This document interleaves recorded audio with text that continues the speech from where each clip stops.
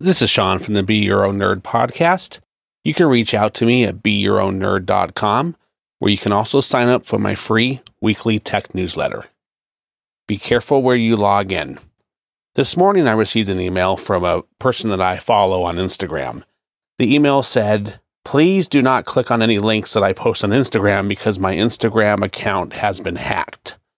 I accidentally clicked on the wrong link, and I thought I was logging into Instagram, but sure enough, it turned out I was logging into a different site, and they got a hold of my Instagram password and they hacked my account. And what's surprising about this person that I follow on Instagram is they're a tech person. They should really know better. They should have known better. They're smart when it comes to tech, but since they were so easily fooled, it can just show that it can happen to anybody.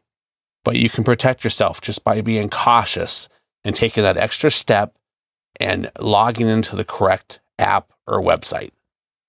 Be careful where you log in. If you're not sure if you're logging into the correct app, always manually load the app and log in.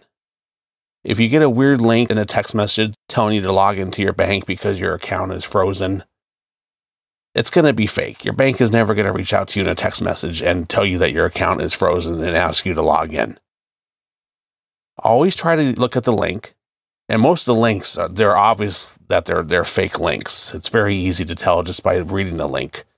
But if you're unable to tell, instead of clicking the link and then trying to log into your bank or to your Instagram or to your Twitter or your TikTok or anything else, just open up your browser and go directly to your bank or Instagram. For example, if you bank at Chase Bank, you would type in chase.com.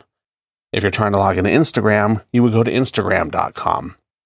It may take an extra minute or two because you're directly going to the site that you want to log into, but you're not going to have your account hacked. You're going to be safe. You're going to have peace of mind knowing that you're logging into the correct website or app.